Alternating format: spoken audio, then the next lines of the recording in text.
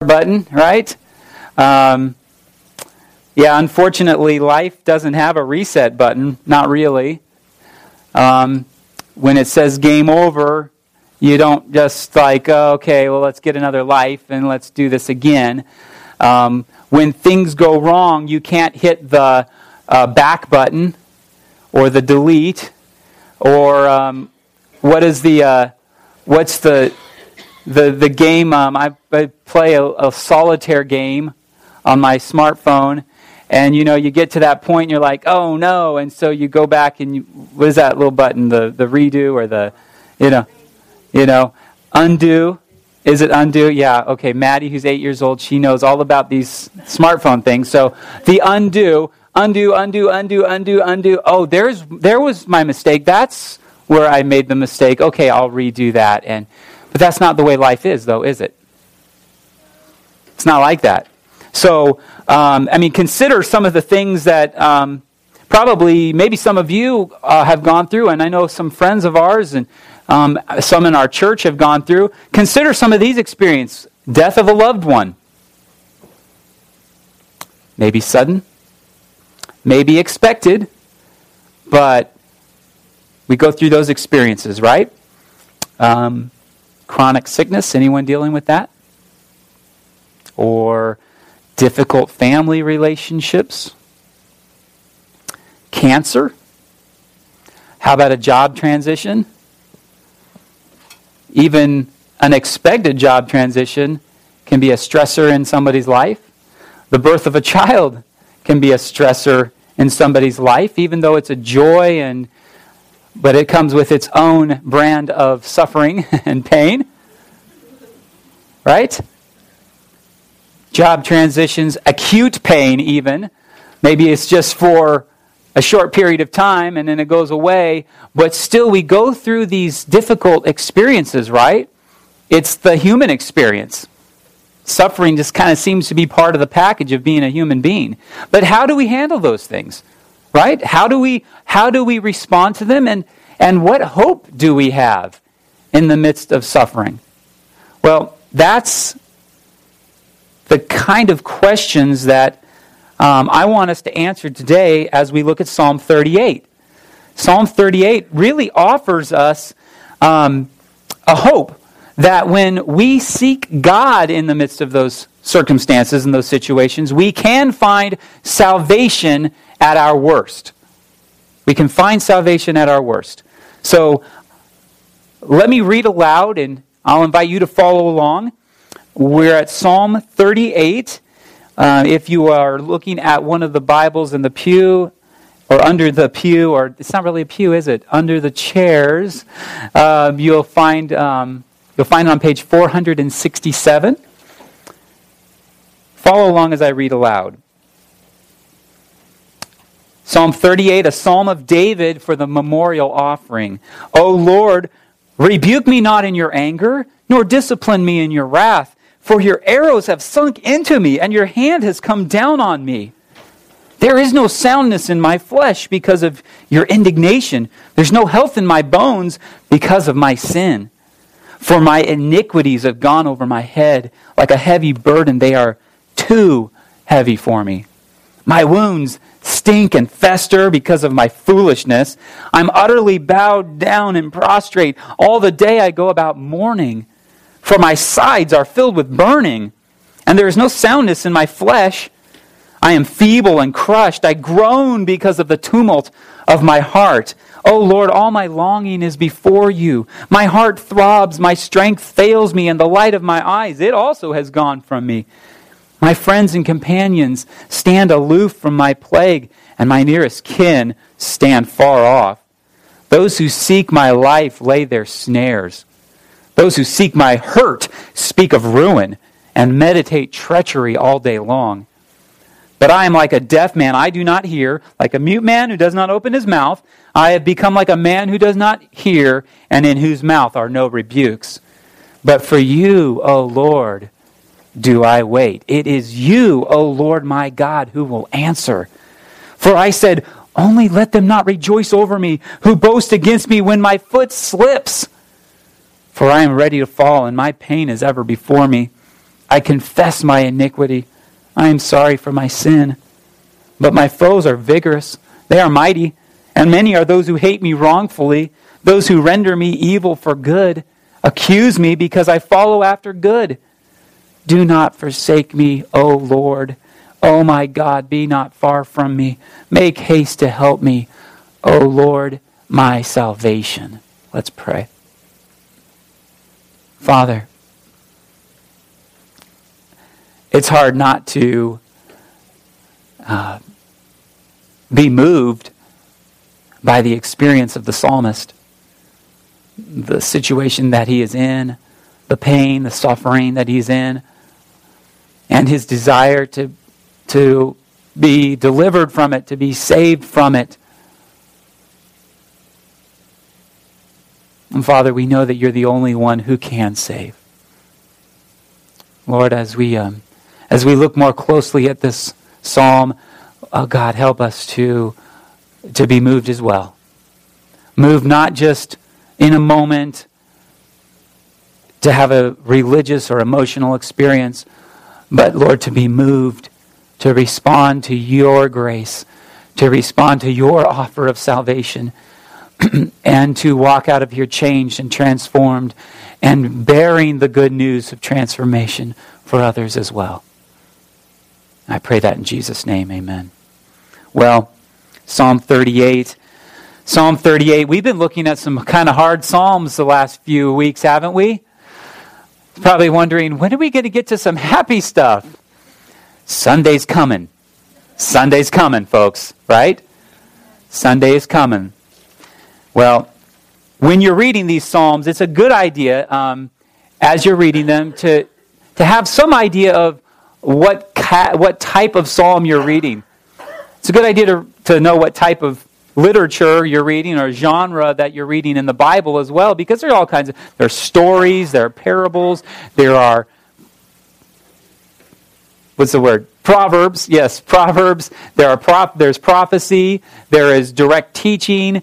In the Psalms are no different. They're not all the same, right? And we don't all sing the same kind of songs in church either. Sometimes we sing songs of response. Sometimes we sing about Jesus. Sometimes our songs are an expression of our desire to follow Him, right? Well, there's a lot of types of psalms. There's wisdom psalms. We saw that in Psalm 1. Back at the beginning of January, Psalm 1's a wisdom psalm. We see that if you look to the very last psalm, Psalm 150, that's a psalm of praise. A song that they would just lift up in praise to God. One of the most common types of psalms, and we haven't really talked about this much in the last few weeks as I've been preaching through, but one of the most common types of psalm is the lament. A lament. When we cry out over the things that are going wrong, things we're suffering, pains that we're going through. And we cry out and we call out to God and say, God, help us. Help us in this situation. Did you know there's more psalms categorized as a lament in the book of Psalms than any other psalms? And we think of it as sing a new song, praise the Lord, all the earth. And those are some of our favorites. We love those. And they're in there. But there are more lament psalms than any other category of psalm. It's interesting. And this is one of them. This is a lament that has a penitential quality to it. In other words, it is a psalm, a lament that he not only laments over his suffering, but he acknowledges that he's sinful, that he needs to repent of his sin, and that the suffering that he's experiencing is somehow related to his own sin. And he recognizes that he needs to repent and he needs to call on God for not only help, but also for forgiveness and mercy and grace. That's what we've been looking at the last few Sundays as I've been preaching. And you even heard a lament psalm last week as well in Psalm 40. As Matt brought the word to us then. So here we are in Psalm 38. Let me show you, let me just identify with you three main ideas in this text. So we'll just kind of walk our way through Psalm 38. First of all, the psalmist wants us to know that when we are at our worst, we are separated from God. When things are really, really bad around us, and we are at our worst personally, it causes separation from God. Look what he says in verse 1, 2, and following. O Lord, rebuke me not in your anger, discipline me in your wrath. He says, your arrows have sunk into me, and your hand has come down to me. His first concern is not with his own individual, let me describe my symptoms to you, or let me express how awful things are to me, how you've been unfair to me. But he says, actually, I'm concerned that God, you're angry with me. That God, your wrath is on me. He wants to avoid the rebuke. He wants to avoid the discipline. And his experience is like as if he's in war with God. That's what the arrows have sunk into me. I lined up on one side, and God, you lined up on the other side, and you shot your arrows at me, and guess what? I'm lying on the battlefield. I've got arrows all in me. I'm dying here. I'm dying here, God. Your hand has defeated him. Or the psalmist experienced that your hand has come down on me. God, you've defeated me. You've struck me down.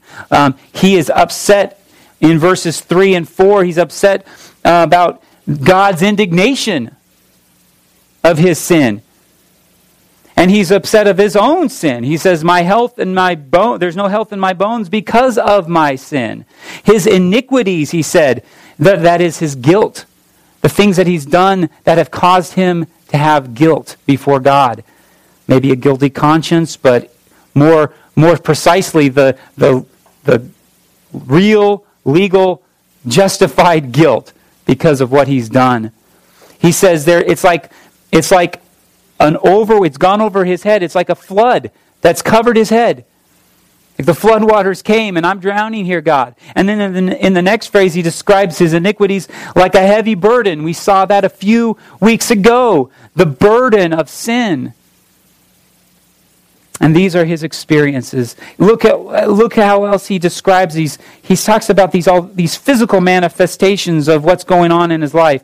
His wounds stink and fester, but it's because of his foolishness. Not because he got a contagious disease. It's because of his foolishness. And he's bowed down and he's prostrate. He's humbled. It's like he can't stand up straight. I don't know if you've ever experienced that. Probably. My back went out. Okay, all right. I don't know when I'll be able to stand up straight again.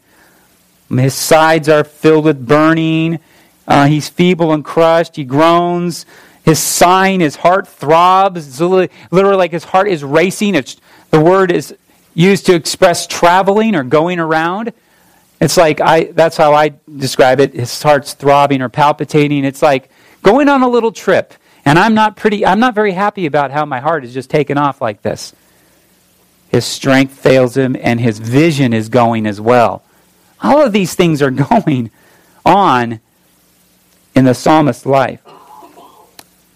Before, maybe the psalmist is experiencing some physical illness. Maybe he's going through some sickness. Many of you can probably identify with a lot of these symptoms. Like, I felt that before. Yep, I've gone through that. I've experienced that. But remember, too, that while these are physical descriptions, they could also just as easily describe emotional or mental or spiritual problems in a poetic way, as the psalmists and the Hebrew poets want to do. Remember that the Hebrew poetry is full of this kind of imagery and these figures of speech. So it really has a very wide application. Who should read or pray a psalm like Psalm 38? Anybody. Anybody who's experienced any kind of physical suffering, mental or emotional or physical pain or suffering, anybody can read this psalm And I'm glad that the psalmist decided to write the psalm as he did, so that every one of us could identify with it and identify with him. But I want you to note something about where this pain and this suffering it comes from. What did the psalmist say was the result, or the cause of all of these problems that he was having? Sin. Sin. Sin was the cause of these problems that he's experiencing. He says it's the Lord's rebuke, his discipline.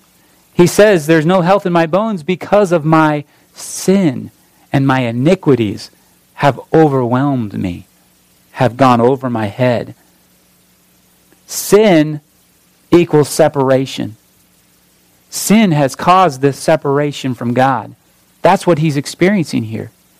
He's experiencing separation from God. He's experiencing these other manifestations as well. But at the root of it, he realizes that his sin is causing separation from God, and God is disciplining him. He's rebuking him. He's angry with him. He's indignant with him. Sin equals separation. Separation equals suffering. Suffering equals discipline. And actually, discipline, as we see from the rest of Scripture, and I'm going to show you a passage in Hebrews in a second, discipline equals holiness. How many of you have ever been disciplined by maybe a father or mother? Some maybe too harshly. Yeah, I see that hand. Yes, I see that hand. Maybe some of us too harshly. Some of us have experienced maybe discipline that we shouldn't have experienced in the way we did. Others of us got exactly what we deserved. I remember a time when I was a boy. I might have been, Maddie's age, 8 or 9 years old maybe. And I remember one day after school hanging out in the garage, and it was kind of getting near the end of the afternoon. It must have been fall or spring sometime, because it felt like it was getting late, getting dark. And my dad wasn't home yet from the day, and I found some a hammer and some nails in my dad's tools in the garage, and I thought, I wonder what I could do with these. And this is just really weird, and it's kind of silly, but there was this kind of hard dirt patch on the ground right next to the driveway. And I was like, well, I don't want to hammer it into the wall or into the car or into the tires of the car or into a piece of wood, because I didn't get permission for that. But my dad never said anything about not hammering nails into the ground. So I'll just go ahead and hammer these nails into this really hard ground. It'll be kind of fun to hammer. So I did, put 5 or 6 in there. It was a silly thing. But I remember distinctly after doing that thinking, I'm going to get in trouble for this. Because I probably shouldn't have been using his tools without permission. And he's probably going to look at this and he's going to go, why are there nails in my ground? I know that because I've thought that as an adult too, as a father too. And I've had those kinds of reactions. My girls are silent. Okay. Thank you, girls. Thank you. Well, I remember going to bed, or not going to bed, but I remember going into the house thinking, oh no, I shouldn't have done that. Oh no. And sure enough, when my dad got home, comes through the garage door and he's like, why are there nails in the ground next to the driveway? I think I was in my room at that time. And I knew I was going to get in trouble. And I knew that suffering was going to be in my future, probably by his belt, if I remember correctly. The form of discipline that is not very pleasant. Wouldn't it be easier if we could be disciplined in really gentle ways? But sometimes we don't learn lessons that way. Sometimes discipline has to come through teaching that sin has consequences. That's one thing I learned there. Also, when we're disciplined, in that case, it taught me the difference between right and wrong. Okay? It's right not to do something. It's wrong to do it. That's the way discipline works, right? So, what are you experiencing right now in your life? What are you experiencing and going through that maybe God is using as a form of discipline? Now, don't misunderstand me. Don't just assume that every bad thing that's going on in your life is because God is up there throwing down his lightning bolts, going, up, you messed up, boom, boom, gotcha. But, I mean, he may be disciplining us. He may be sending pain into our lives. He may be sending sickness into our lives on purpose. Or he may not. Maybe it's just in his sovereignty, he's allowing things to happen. But he never allows anything to happen unless it's for our good. Unless it's for our good. We, like the psalmists and like the writers of the inspired writers of the Bible, need to recognize that God is in control of all things. And that God has a purpose in everything. Remember that he cares a lot more about our holiness than he cares about our happiness. He cares a lot more about our holiness than our happiness. And his ultimate goal for you personally is for you to become transformed or changed into the image of his Son, Jesus. The writer of Hebrews says this, "Consider him," that is Jesus, "who endured from sinners such hostility against himself, so that you may not grow weary or disheartened." Are you going through difficult circumstances? Don't grow weary in that. Don't be disheartened. Don't be faint-hearted. The writer of Hebrews goes on, "In your struggle against sin, you have not yet resisted to the point of shedding your blood." Well, at least that was the case for his readers. It may not be the case for some of us or those that we know are believers in other places right now. And he says, "And have you forgotten the exhortation that addresses you as sons? My son, do not regard lightly the discipline of the Lord, nor be weary when reproved by him, for the Lord disciplines the one he loves and chastises every son whom he receives. It is for discipline that you have to endure. God is treating you as sons. For what son is there whom his father does not discipline? If you are left without discipline, in which all have participated, then you are all illegitimate children. If you're not being disciplined, you're an illegitimate child and not sons. Besides this, we have had earthly fathers who disciplined us, and we respected them. Shall we not much more be subject to the Father of spirits and live? For they disciplined us for a short time as it seemed best to them, but he disciplines us for our good, that we may share his holiness. That we may share his holiness. That we may be made holy through those experiences. We are not alone, first of all, in our suffering. There is one who suffered for us. And when we're in the midst of our pain and our suffering, we should recall and we should consider that Jesus also suffered and died for us. So, what do? We repent. We reject any sin that we're aware of. And we seek holiness, as the writer of Hebrews says, that we may share in his holiness. That means we embrace a life of obedience. Embrace a life of obedience. Embrace the life that God has created us for.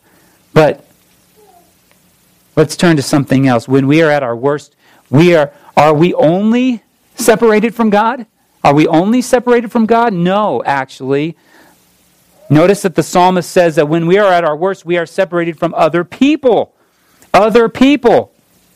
We can be separated from other people when they shun us. Look at what's happened here. My friends and companions stand aloof. My nearest kin stand far off. They don't want to have anything to do with me, he says. They're shunning me. They're rejecting me. He says, those who seek my life lay their snares. They seek my hurt.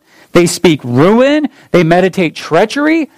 They're not only avoiding me, but they're actually actively coming against me. They're trying to get, they're seeking my hurt, or actually the word is often translated evil. They're trying to seek my evil. Have you ever seen that happen? Have you ever, I hope never experienced it, but probably have. You've heard somebody say, I don't really want to hang out with somebody like that. Or, I don't need that kind of drama in my life. Or, she's a hot mess. Maybe he's a hot mess too. Have you heard that stuff? I don't want to have anything to do with that. Or, careful, she might be contagious. Maybe that attitude's contagious. Maybe that disease is contagious. Maybe that whatever. Maybe that poverty is contagious. I don't know what it is. We've heard it. How quickly friends or colleagues can turn on others, right? When they have trouble. When someone goes through an illness, it's a lot easier to just kind of not hang around them than to sacrifice time and energy, offering comfort or compassion for somebody. It's a lot easier to say, yeah, well, you're going through that. Sorry. Be healthy and well-fed, and I'm going to go on my way.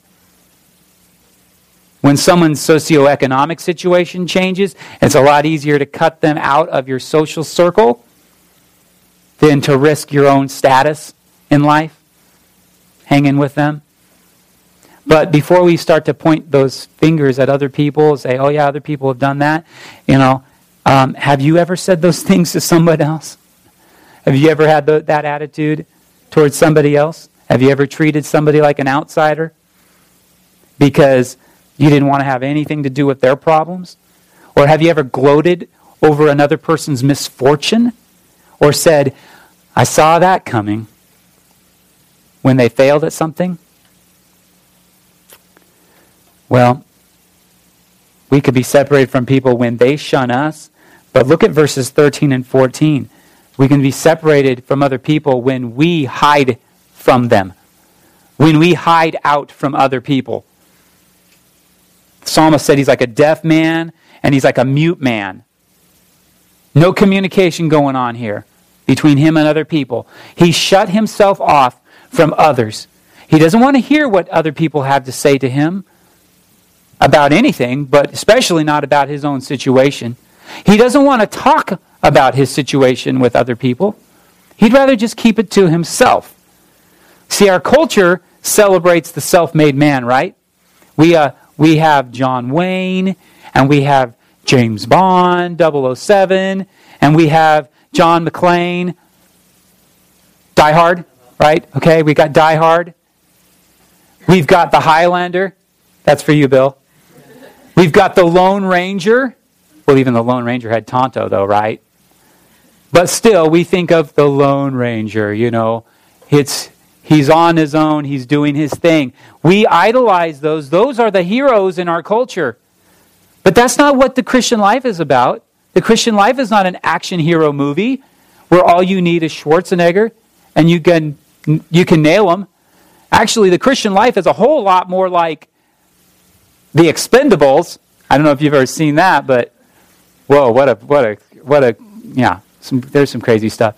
It's a whole lot more like that than it is the lone action hero movie. It's a group of people. It's a team. It's a war. It's a lot more like Band of Brothers. We need each other. We need each other. When our lives depend not only on Christ in us, but they also depend on the brother or sister next to us in the foxhole. That's why we do life together. That's why we gather together and worship. That's why the writer of Hebrews, prior to that passage, he's talking about Jesus and his suffering. He said, let us not give up meeting together, as some are in the habit of doing. Let's not do that. Don't give up on that habit. We need each other. We're not called to either shun others or to hide out from them. We're called to share our lives with each other. What burdens are you sharing? Are you carrying? What burdens do you need to share with another person? What sins are you struggling with that you need to confess to a friend and say, I'm struggling with this. I've been struggling with this a long time and I don't want to talk about it because it embarrasses me, makes me look bad, but I need to talk about it because I need you to pray for me and I need your encouragement and I need your help. Who are you keeping from being close to you? Who are you standing far off from? Or are you being mute and silent? And maybe you need to be the one who opens up and becomes the friend. When we're at our worst, we're separated from God and we're separated from other people. But it doesn't have to remain that way. Because when we are at our worst, we can find salvation from God. We can find, and I want to emphasize can. Can I do that? I put that word in there for a purpose. We can find salvation from God, but a lot of times we don't want to seek out God. And for some weird reason, we think, well, we're just suffering, we'll just suffer in silence. We allow our sin to define us. We allow our issues to define us, like that's who we are, that's who I am. Just get over it, people. Accept it. That's who I am. And we begin to believe that too. That's not who we were created to be. We need to seek the truth that the Psalm reveals and that God's Word reveals. That we're much more than that. And that we were created for more than that. The psalmist looks to Yahweh, the Lord. He waits for Him in verses 15 and 16, those lines there. He is confident that God will hear his cry and He will respond. He doesn't hide from his sin. He's not afraid to talk about his suffering. He's ready to fall. His pain is ever before him, he says. But he says, I will confess my iniquity. I'm sorry for my sin. I'm going to give this stuff up. He recognizes that other people are going to ridicule him. They may mock him for believing that God can save him, that God can do something about it. He describes his enemies. They're vigorous. They're mighty. They hate me wrongfully. They render me evil for good. In verse 20, they accuse me because I follow after good. So what does the psalmist do? Look what he says in verses 21 and 22. Do not forsake me. Be not far from me. Make haste to help me. These three cries to God, these three appeals to Him are punctuated by these three names of God. Oh Lord, in our English Bibles almost always has the capital letters, oh Lord, with capital letters. That's the personal covenant name Yahweh. Yahweh. And then the word God, G-O-D, is the Hebrew word Elohim. And he says, oh my God, this is the Father who's the creator of the universe and knows Him. And then, oh Lord, not with the capital letters, but with the small letters, is that word Adonai. The Hebrew word Adonai. God the Master, God the Sovereign over my life. Lord, help me. Notice how the psalm ends. Does it end with the circumstances changed? Does it end with everything all worked out? Does it end with him saying, thank you, God, for rescuing me. Thank you for bringing me out of the suffering. Thank you for healing my sickness. Actually, no, it doesn't. But it ends with him expressing his hope and his faith in God. Remember the story of Shadrach, Meshach, and Abednego? Remember that story? These three young Hebrew men who were in Babylon at the time.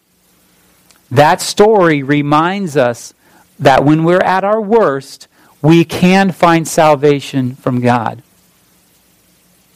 those 3 men were threatened, they'd be burned to death, right? They'd be thrown into the fiery furnace if they didn't bow down and worship King Nebuchadnezzar as if he was God.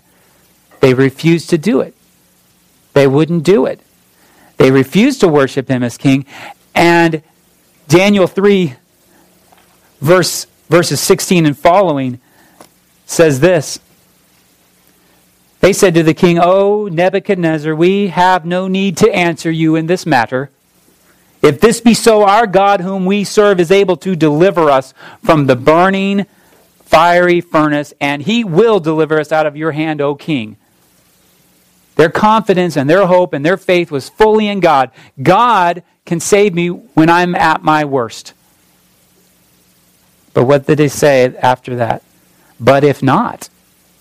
But what if he doesn't? What if he doesn't save you from your problems? What if he doesn't heal your sickness? What if he doesn't give you the job you're looking for? What if he doesn't get you that house that you want? What if he doesn't supply the health insurance that you want to have? What if he doesn't do all of those things? What if he doesn't grow your church? What if he doesn't save your neighbors or your friends or your father? Be it known to you, O king, that we will not serve your gods or worship the golden image that you have set up. Whether they would be rescued or not, they still placed their hope in the only one who could save them. Who is the only one who can take away your sins? God. That's right. Who's the only one who can relieve you of your suffering? God. Who alone loves us? When we are at our worst. That's right. That's exactly right.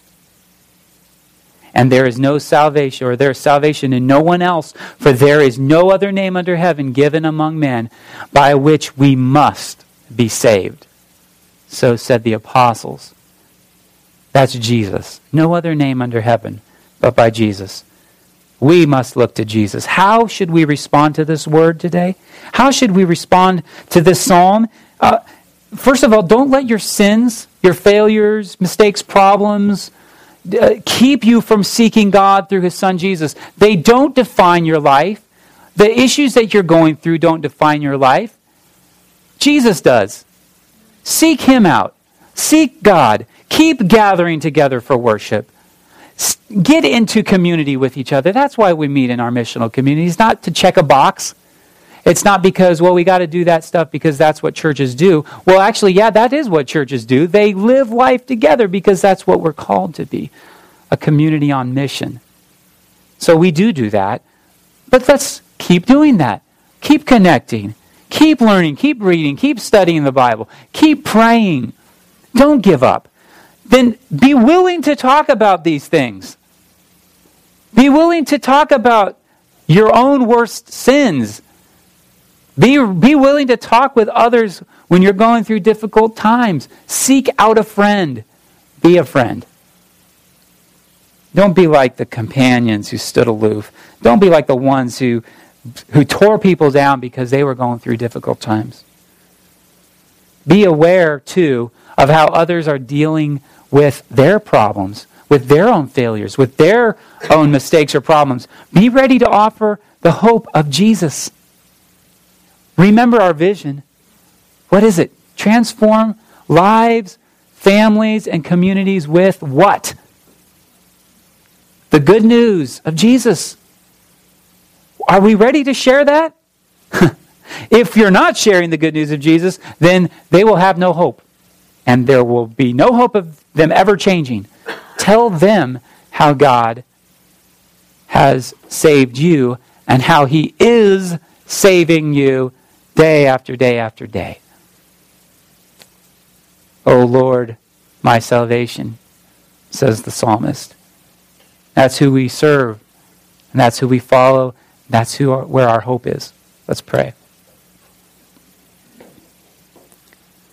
Father, thank you for this word. Thank you for Thank you for saving us. Thank you for offering us Jesus, that if we would only reach out with the empty hands of faith, that's all we can do. We cannot do anything else. We can't save us ourselves. We can't change our personal circumstances, no matter what the world tells us about how we can be better, do better. God, those things are just an illusion. They will not bring us closer to you, and they really won't bring us closer to each other. Only your grace can do that. So we hold out the empty hands of faith and ask to receive from you what only you can give. Meaning, help, forgiveness, mercy, and grace. We ask in Jesus' name, amen. We're going to respond today by receiving. Sometimes we talk about taking communion, but we're actually receiving.